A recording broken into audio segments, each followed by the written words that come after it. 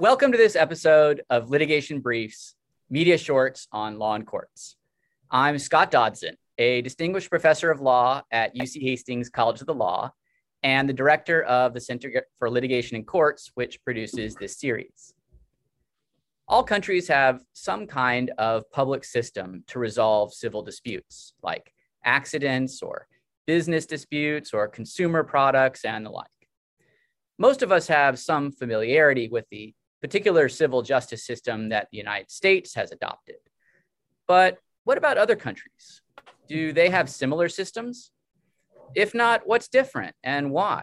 And because we're all a bit competitive after all, who's better? Here to help me with these questions is my guest, Margaret Wu, professor of law at Northeastern University School of Law and a leading expert on comparative litigation. Margaret, welcome to the show. Oh, thank you for having me. And thank you for the intro. I have to chime in to say that, Scott, you yourself are a leading expert in comparative litigation. And so I think that this will be an excellent conversation. That sounds great. So listeners already know a bit about the U.S. civil litigation system from earlier episodes of this show, and maybe media portrayals and perhaps even their own experience. But can you start with some quick rundowns of the key features of U.S. civil litigation? Yeah, that's a great question. And I have to start and preface my answer by saying that, when we talk about comparative law, we're really talking about generalities. And certainly within any system, you can find exceptions. And even today, many kind of distinctive systems are said to be in a convergence. But as a matter of generality, you could point to certain features of the US system that are said to be exceptional or unique. And I think that there are probably three key features. One is really the use of civil litigation to enforce social norms. That is that's the idea that you can have civil litigation acting almost like a private attorney general, whereas in many other countries with a bigger administrative and regulatory state, some of the enforcement or most of the enforcement is done through the state and regulation. Whereas in the US, I think we tend to want enforcement to be done also through private litigation.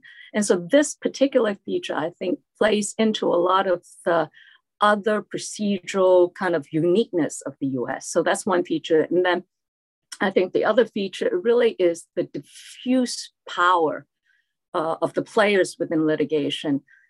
Many systems, whether it's the civil law system or the Far Eastern system, you have judges who are professional bureaucrats who really go through the career system of the judiciary. And they have really a strong role in shaping the claims and shaping the legal disputes and presenting the evidence. But again, in the US system, that power is diffused between different parties.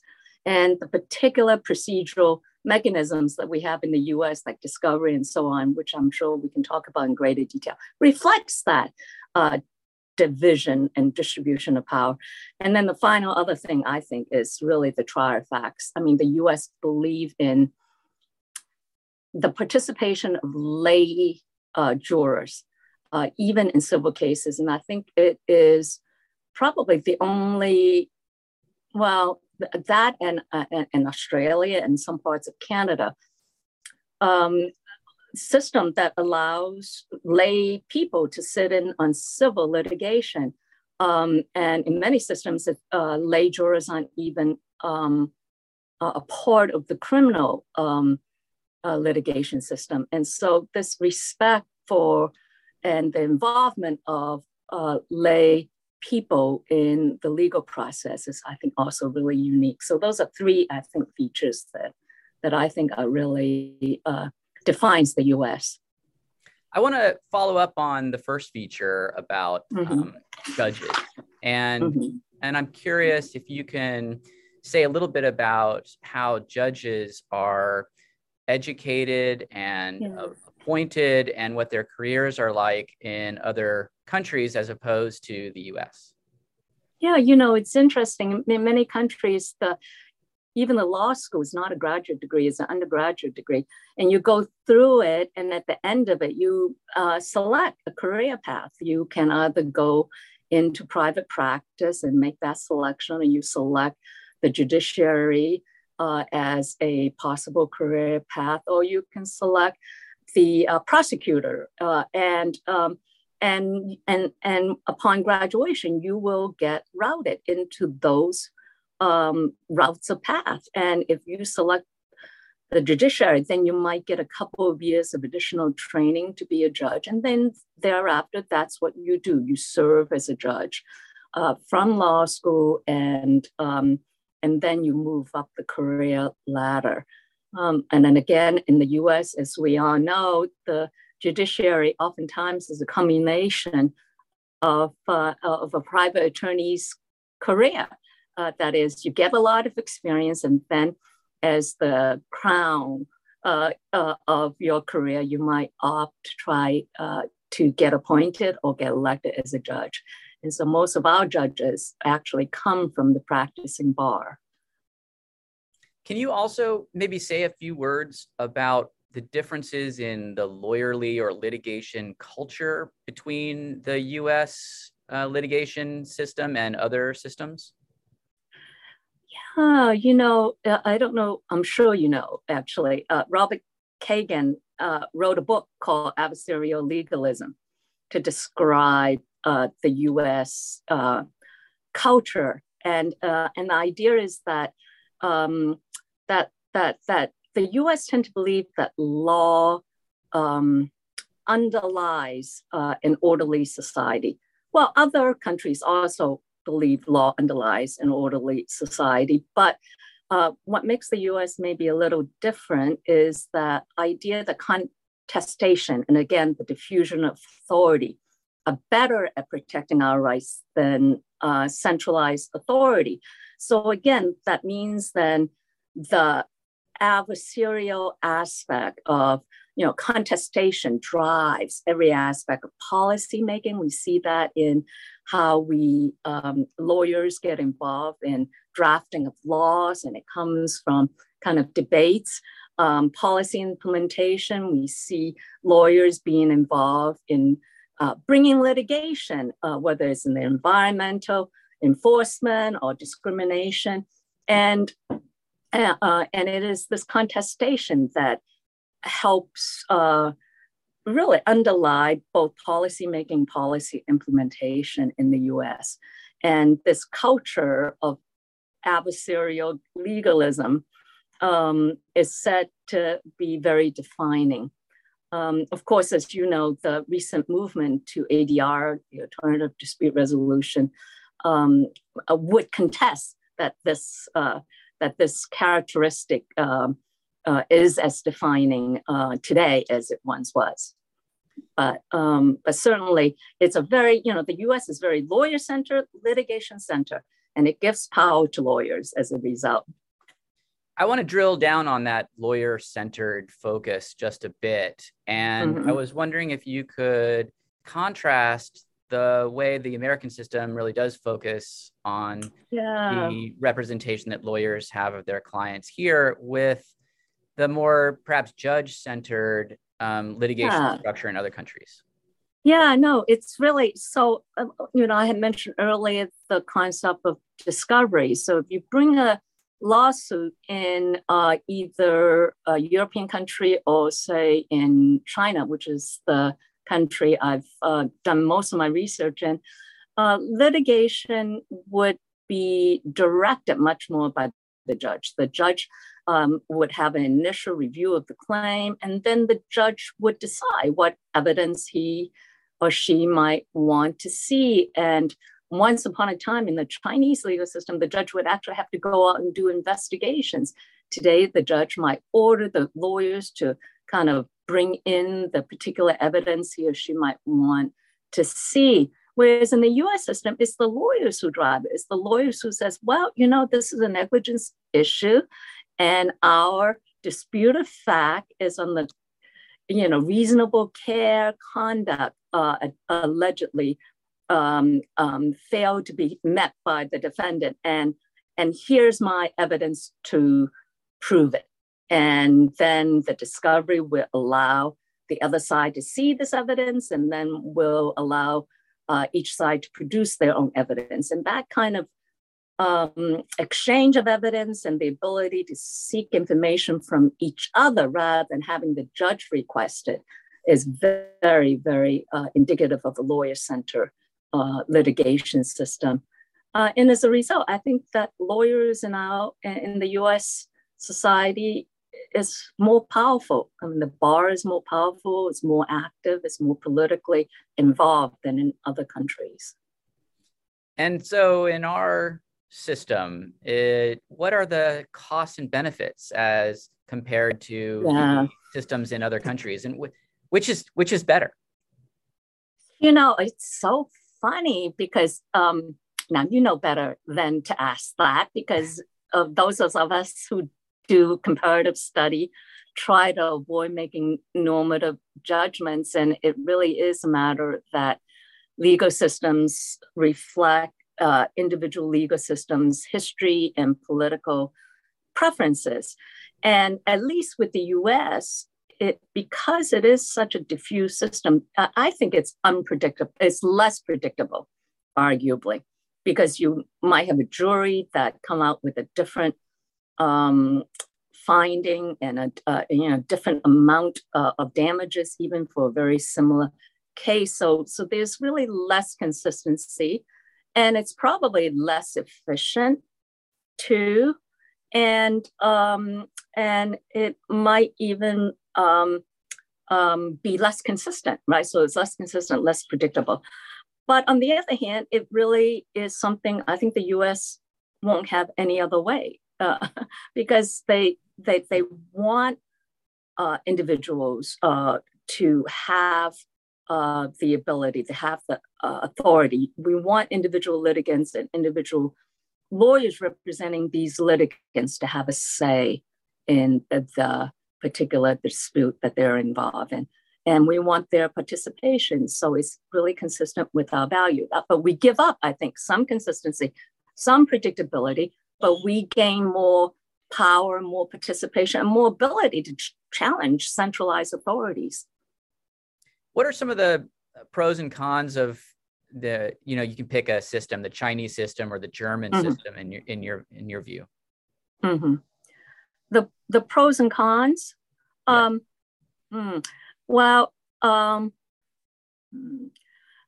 again, I think the German system or the Chinese system might work for their system because they have a huge regulatory state that actually give both, all the welfare benefits that the U.S. Citizens might not as easily attainable. And so what that means is that then U.S. might need an active litigation system, whether it's in personal injury, to fill in that gap. And so again, it gets down to the particular, it works. The U.S. works for the US and the Germans works for the Germans, okay? And the Chinese may work for the Chinese. But if you force me to say in general what is best about each system, I do think the best thing about the US system is the ability to challenge centralized authority, whereas both the German system and the Chinese system, it may be very efficient at resolving individual disputes, may be very efficient in coming out with a negotiated settlement that make people happy. But if you're in a position to challenge the government, boy, I would much rather be in the US system where the lawyers, have authority, where the systems give party litigants authority, than in the Chinese system or in the German system. Systems are dynamic and we live in an increasingly global society. So how have the litigation systems in the US and elsewhere changed in recent years? You know, the US have been really very astute at putting forth their system. And at least, I think, especially during the 2000s, in my recollection, I did a lot of law reform work in China back in the 2000s. And it, you know, the whole kind of idea of due process has really made its way across to the rest of the world. And the whole idea of really that litigation is not just to resolve individual disputes, but it could be serve a valuable role in restructuring society, also is slowly making across the rest of the world. So you do see things like class actions now, started in the US, now in many parts of Europe and Asia, South America. There are discussions of class actions. Lay jurors, you see, also moving over in many parts of the world, albeit primarily in the criminal law area, okay? But the whole idea that our adversarialness and the cost and the economic cost of having very contested, let's say, litigation and contested procedure has meant that the US have to learn from the other side too. And the US has actually gotten much more judge-centered in recent years too. And so what we now are seeing is what Judith Resnick calls managerial judges. So the discovery rule has really changed within the last, I think, 10 years, where judges and the Rule 16 conference, the judges have been much more involved in managing discovery and proportionality. Everybody in the rest of the world now, as well as the US, have adopted a proportionality principle for discovery. And so we do see some movement back and forth in different aspects of the procedure. So, Margaret, thanks so much for being on the show and for telling us what civil litigation is like in other countries. Yeah, well, thank you so much. I hope we can continue this conversation. I think that it's terrific that this series, as well as I think the U.S. legal culture is now moving to look abroad a little more. And and by the way, just to chime in very quickly before you end, SB 8, the litigation that challenged the abortion law in Texas, it's a whole comparative law argument there where both sides were looking at legal systems from the rest of the world to support their position, to argue either the US is beyond, the global norm or within the global norm. So we can see it even in the latest Supreme Court litigation. Well, thank you. That'll be something to talk about in a future episode. Yes. Thank you again, Margaret. Thank you. This episode was produced by the Center for Litigation and Courts at UC Hastings College of the Law. If you enjoyed this episode of Litigation Briefs, I hope you'll tune in to future episodes. In fact, I hope you'll consider subscribing to our YouTube channel and audio podcast, which can be accessed through the Center for Litigation and Courts website at sites.uchastings.edu/CLC. While you're at it, encourage a friend to do the same. This is Litigation Briefs. Respectfully submitted, Scott Dodson. Thank you.